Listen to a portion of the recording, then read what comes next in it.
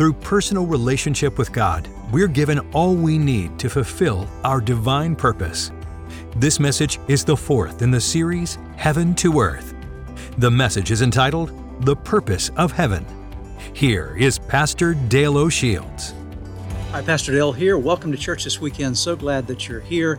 Looking forward to a great time in God's Word together. We're involved in this series called From Heaven to Earth. We're in the Holy Land. We're talking about how God wants to bring the impact of heaven down into your earth. And this weekend, we're going to be talking about the purpose of heaven. What is the purpose of God? What does God want to do in your life? God has a purpose for you, a purpose that He wants to do in you, and a purpose that He wants to fulfill through you. So let's get ready to study God's Word together. Let's go to the Holy Land.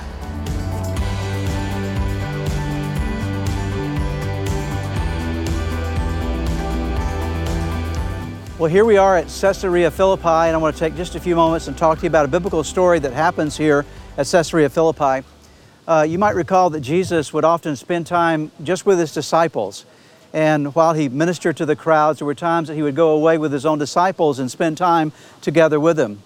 And there was a particular time when Jesus brought His disciples up to this particular area called Caesarea Philippi for some time alone, just to be with His disciples. And of course, if you think about it from just the natural perspective, it looks like a really beautiful area.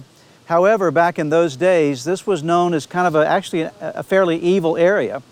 In fact, it was where the worship of the god Pan is mentioned in Greek mythology.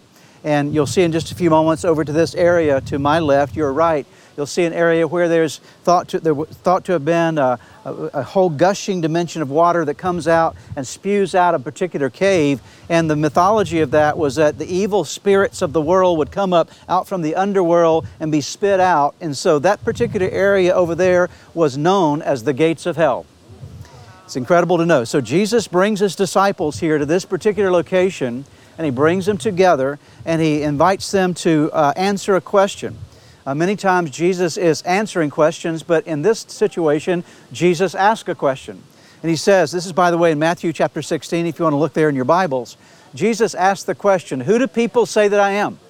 Now that's a dangerous question, isn't it? Okay? You're asking, what are people saying about me? And not everybody always says nice things about you. So Jesus says, who do people say that I am? And they're saying, well, some say you're Elijah or one of the prophets. And then He says, but who do you say that I am? So He said, I'm not really interested in who everybody else says I am. I want to talk to you right now about your perspective of me. Who do you say that I am? What are you learning about me based upon your time with me? And so it was a very intimate moment. And Jesus then speaks these words. Matthew chapter 16 is recorded for us in the story. The gospel writer Matthew gives it to us. When Jesus came into the region of Caesarea Philippi, where are we right now? So we're right here where the Bible says that we're in one of those places that's a real place, okay? When Jesus came into the region of Caesarea Philippi, He asked His disciples, saying, who do men say that I, the Son of Man, am? So they said, some say John the Baptist, some Elijah, others Jeremiah or one of the prophets. He said to them, but who do you say that I am? Simon Peter answered and said, you are the Christ, the Son of the living God. Now, notice this. Jesus has asked the question, guys, 12 of you, who do you say that I am? And of course, who speaks up first? Peter does. He's always opening his mouth, right? He's always saying he was the impetuous one in the crowd. And so often you will see that Peter makes a fool of himself. He kind of says things before he thinks. He's very impetuous. But in this situation, Peter really got it right. He really understood his proper response. So Simon Peter answered and said, you are the Christ. That means Messiah, by the way. Just as a reminder, Jesus Christ is not Jesus' last name, okay? Christ is the word for Messiah. You're the Christ, the anointed one. You are the Christ, the Son of the living God. Jesus answered and said to him, blessed are you, Simon Bar-Jonah, for flesh and blood has not revealed this to you, but my Father who is in heaven. And I also say to you that you are Peter, and on this rock I will build my church, and the gates of hell shall not prevail against it. And I will give you the keys of the kingdom of heaven, and whatever you bind on earth will be bound in heaven, whatever you loose on earth will be loosed in heaven. Then He commanded His disciples that they should tell no one that Jesus was the Christ. Let me break this down for you in just a few dimensions here. So Peter says, I know who you are. You're the Christ, the Son of the living God. And Jesus said, Simon, blessed are you. You're blessed because your eyes and your heart have been opened to the reality of who I am. Blessed are you, Simon, and upon this rock I will build my church. Now, when he said upon this rock, he was not saying that Peter was going to be the rock of the church, okay? It was not that Peter, many times Peter is celebrated as being the foundation stone of the church. That's not what Jesus was saying, because it was not about Peter. It was about the revelation that Peter had in terms of who Jesus was. Upon this rock of revelation, you understand who I am, and upon this rock of revelation, you know who I am, and upon this rock of revelation, I will build something called my church, and the gates of hell shall not prevail against it. Now, the word that Jesus used for church is the word we know from the Greek language, ekklesia. And we hear the term ecclesiastical. The ecclesia, there's a basic meaning of that word in the Greek language. It means those who are called out and called together according to His purpose, God's purpose in this situation. So Jesus said, I'm going to bring you together, and together you as the church will be so strong that the gates of hell will not prevail against it. Here's a key thing to remember. When you're a part of the church, you've got to understand that we is stronger than me. In every situation, we must understand that we're stronger together. We need one another. I can't exist in my fullness of faith without you, and you can't exist well without me. We're strengthened by one another. You can't really be a growing Christian on your own. There's no such thing as being a Lone Ranger Christian. We all need community. We need fellowship with one another. And so the we is more important than the me. And so we come together as a church, and Jesus said the gates of hell will not prevail against it. Now to my left, and you're right, what did I tell you a moment ago that was known as over there? It was actually known as the gates of hell. And so when Jesus said the gates of hell, He was talking about any evil, dominating force would not be able to prevail against the church. Jesus Christ built and is building a church that is strong, that the gates of hell will not prevail against. We are stronger together in Christ, and you're strong in your relationship with Him to the degree that you have the ability to overcome, to be victorious in your life. Now, Jesus said something else. He says, I'm going to give you the keys of the kingdom, and whatever you bind on earth will be bound in heaven. Whatever you loose on earth will be loosed in heaven. So I want to talk to you about keys, because this is the main aspect of today's message. To break free from the powers of hell, you and I need some keys. And Jesus said, I'm going to give you the keys of the kingdom. Everybody say, keys of the kingdom. Keys of the kingdom. Now, what do you think about when you think about keys? Entry, opening opportunities, a variety of things. Let me talk to you about, as I think about a key represents several things to me. A key represents certainly authority. If you have authority, you're usually given a set of keys, right? Keys represent access. If you have keys, you can get into places that other people can't get into. If you have a set of keys, you can lock things down that other people cannot get access to. So you get access to things, you can shut things out from other people or from other opportunities for people to rob or steal or take away from you. Keys represent something that is useful in your life, but your keys are only useful if you use them. If you put them in your pocket and you never utilize them, a key has no value. And so Jesus said, I want to give you keys of the kingdom. That is, I'm giving you authority. And that's what I want you to remember today, that to experience the God of miracles, you've got to understand that you have been given authority by Jesus Christ, and that authority comes in the keys of the kingdom. And I'm going to tell you a little bit about those in a moment, what they are. But those keys give you access to blessing. They allow you to shut out the work of the devil, the adversary, and they cause you to realize that there's victory in your life, that you've been given something that Jesus said, my keys of the kingdom I'm giving to you. Now, if I were to give you, I don't have any keys with me, but if I were to give you a set of keys to my house, what would that represent to you? It would represent permission, it would represent relationship, right? I don't give my keys just to anybody, okay? So it represents relationship. You can come and go from my house in the same way that I would, right? Because I've given you my keys. And so if you have my keys, then you have access as I do. And so Jesus said, I want the church to realize that I put some keys in your hand that give you access to the blessing of God in your life. I want all of you today to open up your hand right now, right where you are. I want you to just envision right now that Jesus is here in this place, Caesarea Philippi.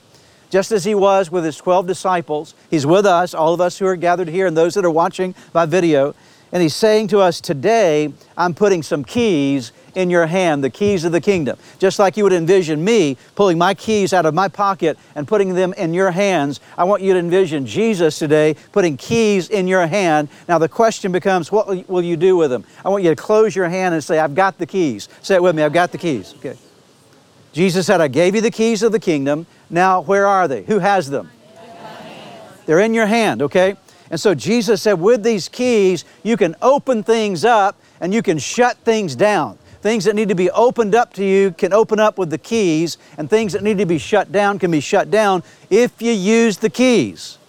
What are the keys? I don't have time to talk about all the keys today, but what are some of the keys of the kingdom that Jesus taught us? Well, certainly one of the keys of the kingdom is prayer. When you begin to pray about things, begin to bring them to God in prayer, ask and you will receive, seek and you will find, knock and the door will be open. Jesus said, I gave you the keys, but if you've got keys but you don't pray, are you using your keys? No. So in prayer, it's the way you pull your keys out and begin to access the blessing of God for your life. And so maybe there are things that you need to be praying about right now that you haven't prayed about recently. Maybe there's some problems that are going on in your life, your family, your circumstances. I want to encourage you to grab hold of those keys and say, I've got the keys of the kingdom and I will access blessing by prayer. What's another key of the kingdom? Another key of the kingdom is praise. When you praise God, what you're doing is you're actually creating an open heaven of blessing for your life. And so a lot of people miss out blessing, miss out miracles in their life because they don't learn to praise. They spend their time grumbling and complaining and negative about life and negative about their circumstances. And so because they live in a negative, grumbling spirit, they're not opening themselves to the blessing of God. Praise attracts the presence of God. And so praise is a key that you use. I'll give you another perspective of this. One of the things that helps you to experience the blessing of God in your life, it is a key. It's the key of being with the right people, okay? Who gets to choose the people that you have in your life? You do, okay? And so if you choose the wrong people, you're choosing something that's going to denigrate your life. And when you make the right choice to be with the right people, and obviously that is the church, the body of believers. What you're doing is you're putting yourself in a place where there's strength around you. As Jesus said that when you pray together in agreement, there's power in agreement when we as the church come together in prayer. I'll give you one more key of the kingdom, that's changing the way you think. The Bible says that you and I need to be transformed by the renewing of our mind. And so as we take the Word of God and you and I begin to think the way the Bible calls us to think, we begin to put off the thinking of the world and take on the thinking of the kingdom, then we're accessing keys that open up blessing in our lives. So my real challenge to you today here at Caesarea Philippi is a reminder that we together are stronger than any of us by ourselves. Jesus says, I've given you keys. They're so strong that the gates of hell cannot prevail against them, but the keys only work if you use them. So I want to charge you as you go forward with your life to remember, I've got the keys. Say it with me. I've got the keys. Who gave you the keys? Jesus gave you those keys. As surely as He said that to the disciples that day, the Scripture was written for us as well. You've been given keys, but keys are of no benefit to you unless you actually put them to use. So let's be people of prayer. Let's be people of praise. Let's be people who choose the right other people in our lives, of relationships. And let's be people who access the promise of God, begin to change our thinking so that we think the way God calls us to think, so there's transformation in our life. And I will promise you this, when you begin to use those keys, you begin to see the access to blessing and the shutting down of the activity of the adversary, the gates of hell that will not prevail against you. Amen?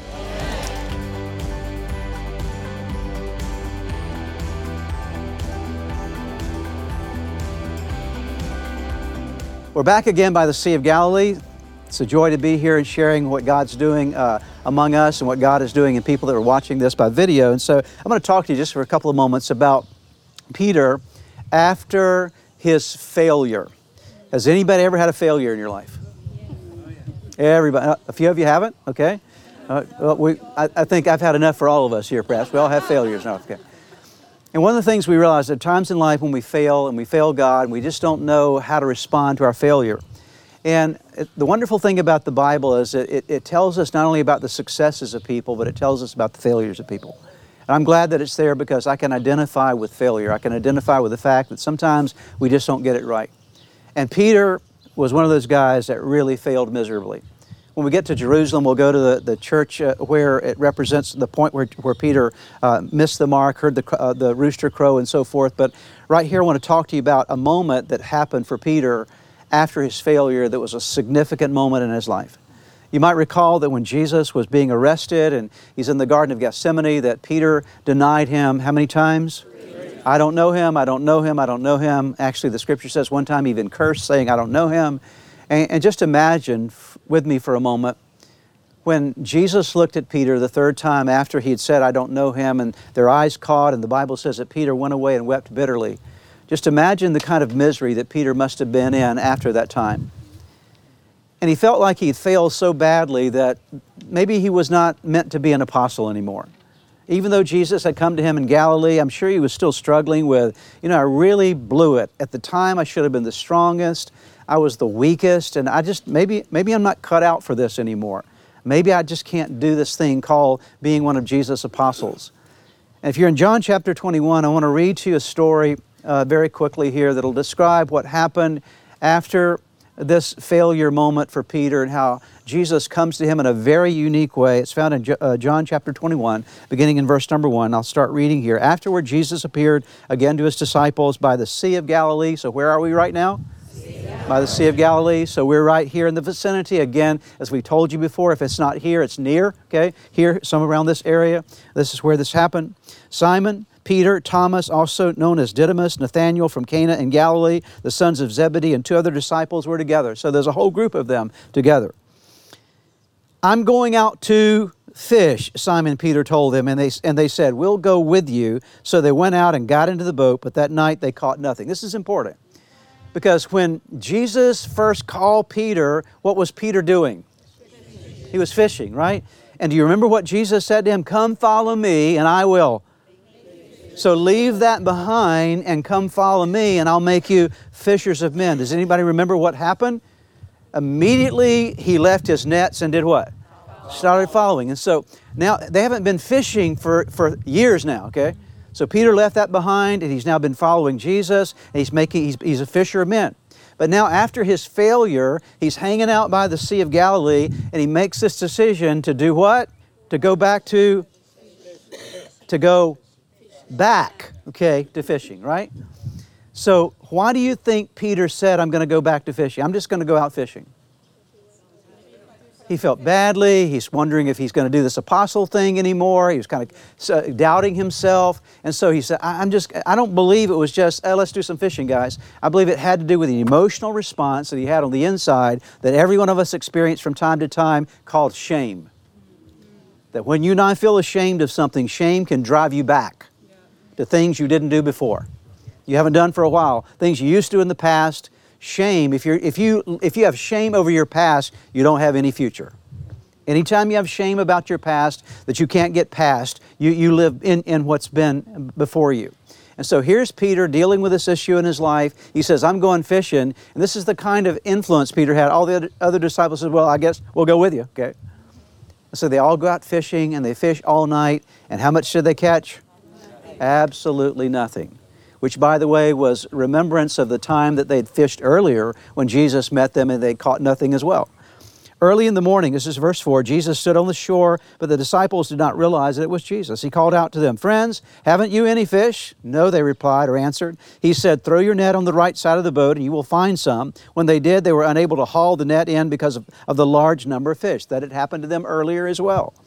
Then the disciple whom Jesus loved said to Peter, it is the Lord.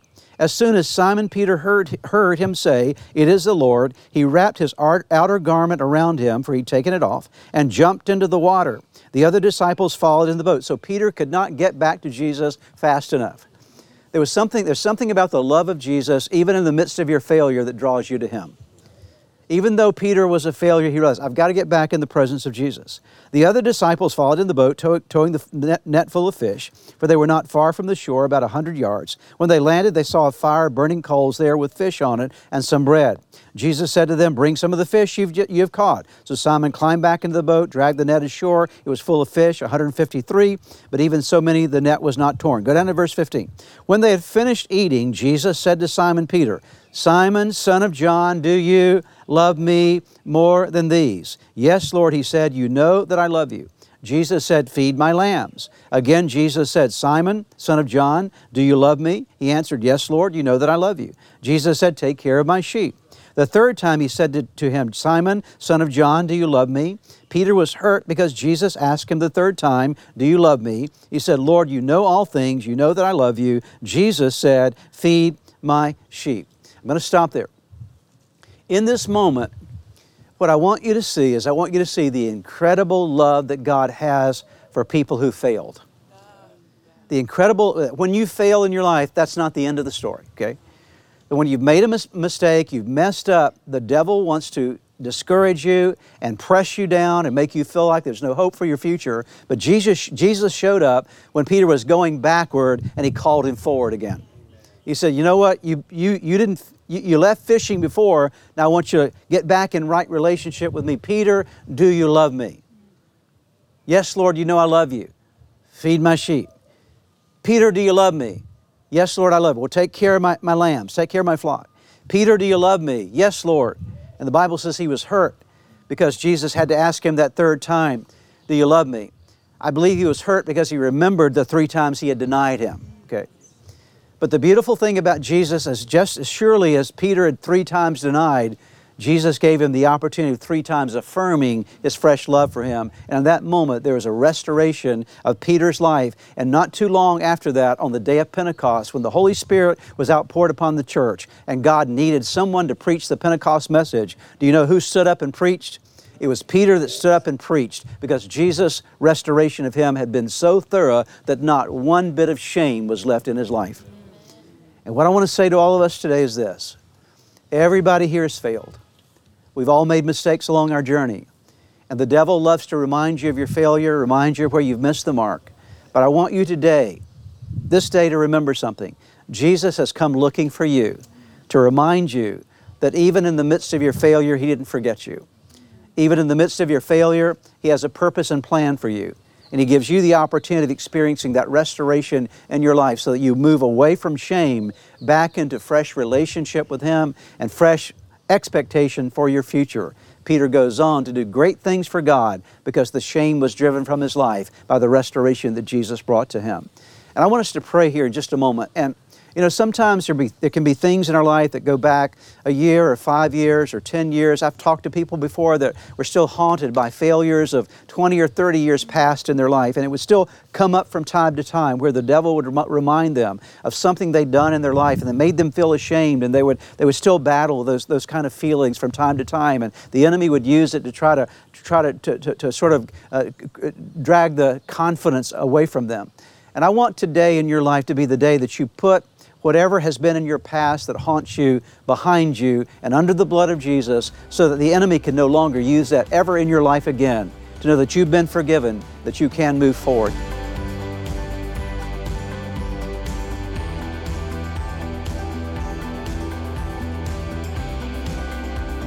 It's good to see all of you here today, and we're at Gideon Spring, and we're going to talk a little bit about that in just a moment.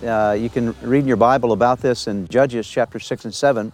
In Judges chapter 6 and 7, we have the story of a man by the name of Gideon. It's a very interesting story because it really helps us to identify with a man who really never felt like he could make much difference with his life, but God called him in a very unique way.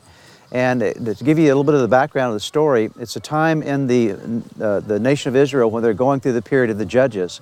And the period of the Judges was a time when Israel would walk away from God, and then God would allow certain things to happen in terms of oppressors to come their way.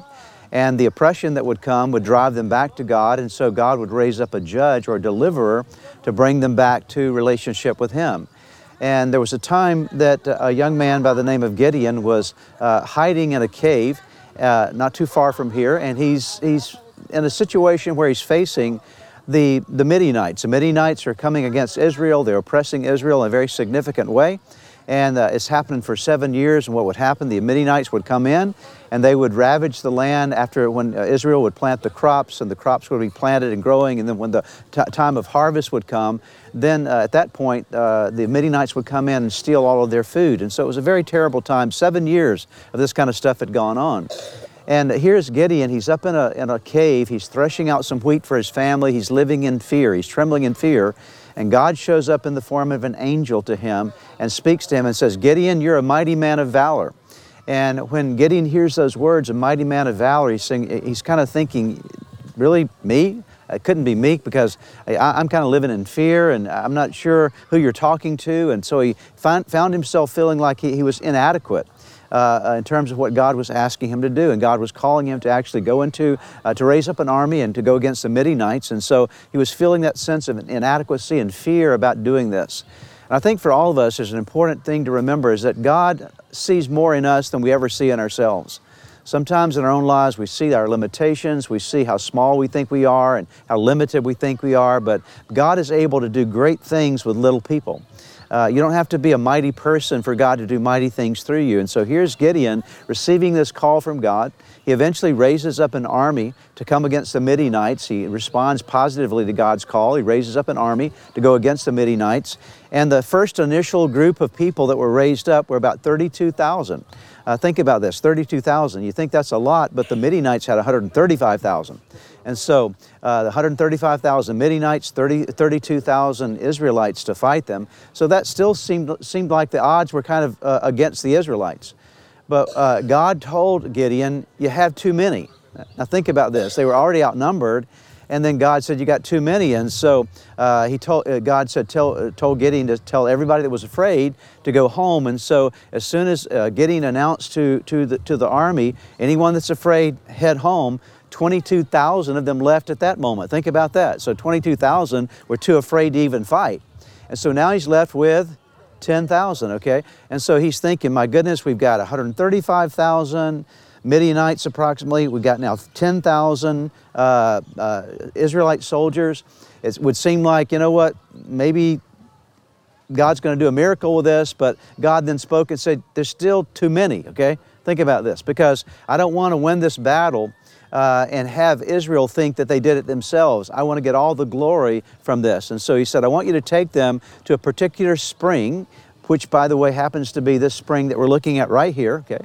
And so he says, bring all these 10,000 to the spring, and I want them to drink from the waters. He gave them no instructions about how to drink. Watch how they drink and separate them. And the people that bend down and drink from the water, lapping it up like a dog with their heads down, then separate them into one group. And those that pull up the water and cup it in their hands and drink it, separate them into another group. And so there are two groups of separation there. One again that's lapping like a dog, the other that's cupping with their hands and drinking vigilantly.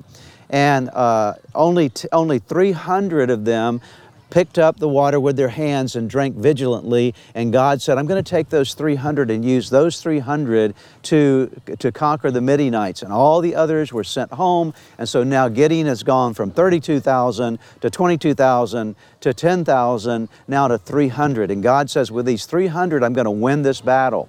And he divided them into three companies. He gave them a trumpet in one hand and gave them a torch and a sort of a jar, if you will, in the other hand. And the torches were to be lit. He divided them into three groups.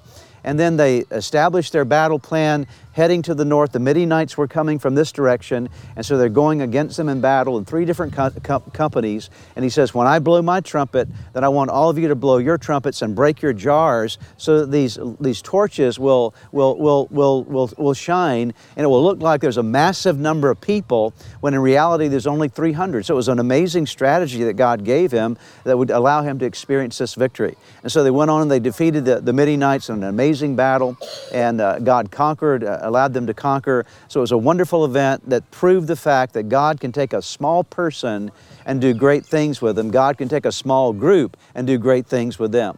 So I just want to remind all of us here today that one of the greatest miracles of all is God uses ordinary people. You know, sometimes in life we feel like we're not anything special. We don't feel like we have much going on. But God can take you in the midst of your fear, in the midst of your intimidation, in the midst of anything that you feel in your life that would disqualify you, and God can give you everything necessary to win the battles and to be the person that God wants you to be used for the purposes for which God calls you in your life. It's interesting, by the way, that when God brought them to this spring here, it's called the Spring of Herod, and the word Herod in the Bible means trembling. It's a Hebrew word for trembling or fear. And so in essence, they were drinking from the waters. Actually, the original word means palpitation. So obviously it speaks of the trembling, the palpitation that's coming from the spring there, but also I think it identified them with the fear they were facing against the Midianites. And sometimes you have to face your fear before you can overcome your fear. And so you have to face it down, declare the promises of God over it, and know that when you do that, God will give you the strength and the power to overcome. And so my primary message for you today, one of the greatest miracles of all, is when God convinces you, even though that you're small, that you feel like you have very little to offer, God can still use the smallest, most ordinary person and the smallest group of people to do incredible things. Never, never, ever underestimate what God can do in and through your life. No matter how small you feel, how inadequate you feel, God takes the small things and He does big things with them.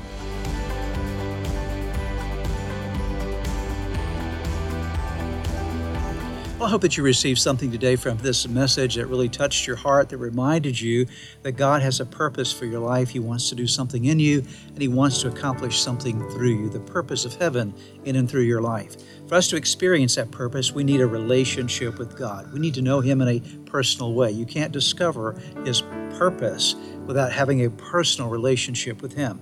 So my question for you today is this. It's very simple. Do you have a personal relationship with God? You might say, well, how do I have a personal relationship with God? You do so by inviting Jesus Christ into your life. Jesus is the Son of God. He went to the cross and He died for your sins and my sins. He paid the price for every sin that we've ever committed against God. He paid that price. He took our punishment for us, and He rose again on that third day, proving He was the Son of God. And now He wants to come into your life and be your personal Lord and Savior. But you need to ask Him in. And some of you have never done that. As you've watched today, you've never taken a moment to really invite Jesus Christ into your life. I want to encourage you. I want to do everything I can today to persuade you to make that decision, because it is the best, the most important decision you'll ever make in your entire life, to invite Jesus into your heart. So the way you do that is through prayer. And I'm going to invite you to pray a very simple prayer with me. If you've never done this, this is your day. Just bow your head right where you are and declare these words with me. I'll give you the words to pray, but mean them from your heart. And this can be your day to receive Jesus as Lord of your life. Would you pray with me? Start by simply whispering, declaring, speaking the name Jesus. Go ahead and speak His name. Say, Jesus, I know that I'm a sinner, and I'm so sorry for everything I've done wrong. I'm sorry for all of my sins. Jesus, I believe in You. I believe You are the Son of God, the Savior of the world. I believe You died on the cross for my sins. And I believe that You rose from the grave, that You're alive. I pray something like this. Say, Dear Jesus, come into my life right now. Forgive me for all of my sins. I turn my life over to You in Jesus' name. Lord, I thank You for each person that just prayed that prayer with me. I thank You that You heard them. Thank You that their names are now being written in the book of heaven. Lord, the angels are rejoicing, and we rejoice with them, Lord, in these new births, these that have come into Your kingdom today. Now we pray You'd help them to grow in You, to discover the joy of living for You every day and fulfilling the purpose You have for their lives, in Jesus' name. I would like to close today by giving you an opportunity to ask Jesus to be the Lord of your life. Would you pray with me right now? Right where you are, just simply bow your head with me, and I'm going to give you a prayer to pray, and you can simply speak this prayer out, whisper this prayer out, and from the sincerity of your heart, call upon God, and I promise you that He will hear and answer you. So let's pray together. Start by simply whispering the name Jesus. Let there come from your heart just the declaration of His name. Say, Jesus, I know that I am a sinner, that I have fallen short with You. I'm sorry for all of my sins. Jesus, I believe in You. I believe that You are God's Son. I believe that You are the Savior of the world. I believe that You died on the cross for my sins. And I believe that You rose from the grave, that You are alive today. Now pray these words. Say, Lord Jesus, come into my heart. Come into my life. Forgive me of my sins. Give me a new start in you. I commit my life to you. In Jesus' name, amen. Now, if you prayed that prayer with me, I want to encourage you with a promise from God's Word that says that when we call upon God's name, we call upon the Son of God, there is salvation that comes to our lives. He changes us from the inside out, and you become a new creation. Old things pass away, all things become new. And that's exactly what has happened to you today. Your next step really is to make sure that you get into a good Bible-believing church. And you begin to study God's Word, get God's Word in you, and to make sure that you get a copy of the Bible if you don't have one, and begin to read it. Spend some time every day in prayer. And I would encourage you also to check out the resources on our website that will help you to get going in your relationship with Jesus. You can find them at church-redeemer.org. Get those into your hands. Get started in your new life with Jesus Christ. Thanks again for joining us today. May God bless you, and we look forward to seeing you next time. If you've prayed with a pastor today and made a decision to follow Jesus Christ, we have some resources for you on our website. Just go to church-redeemer.org/anewyou. We pray that this message was a blessing to you.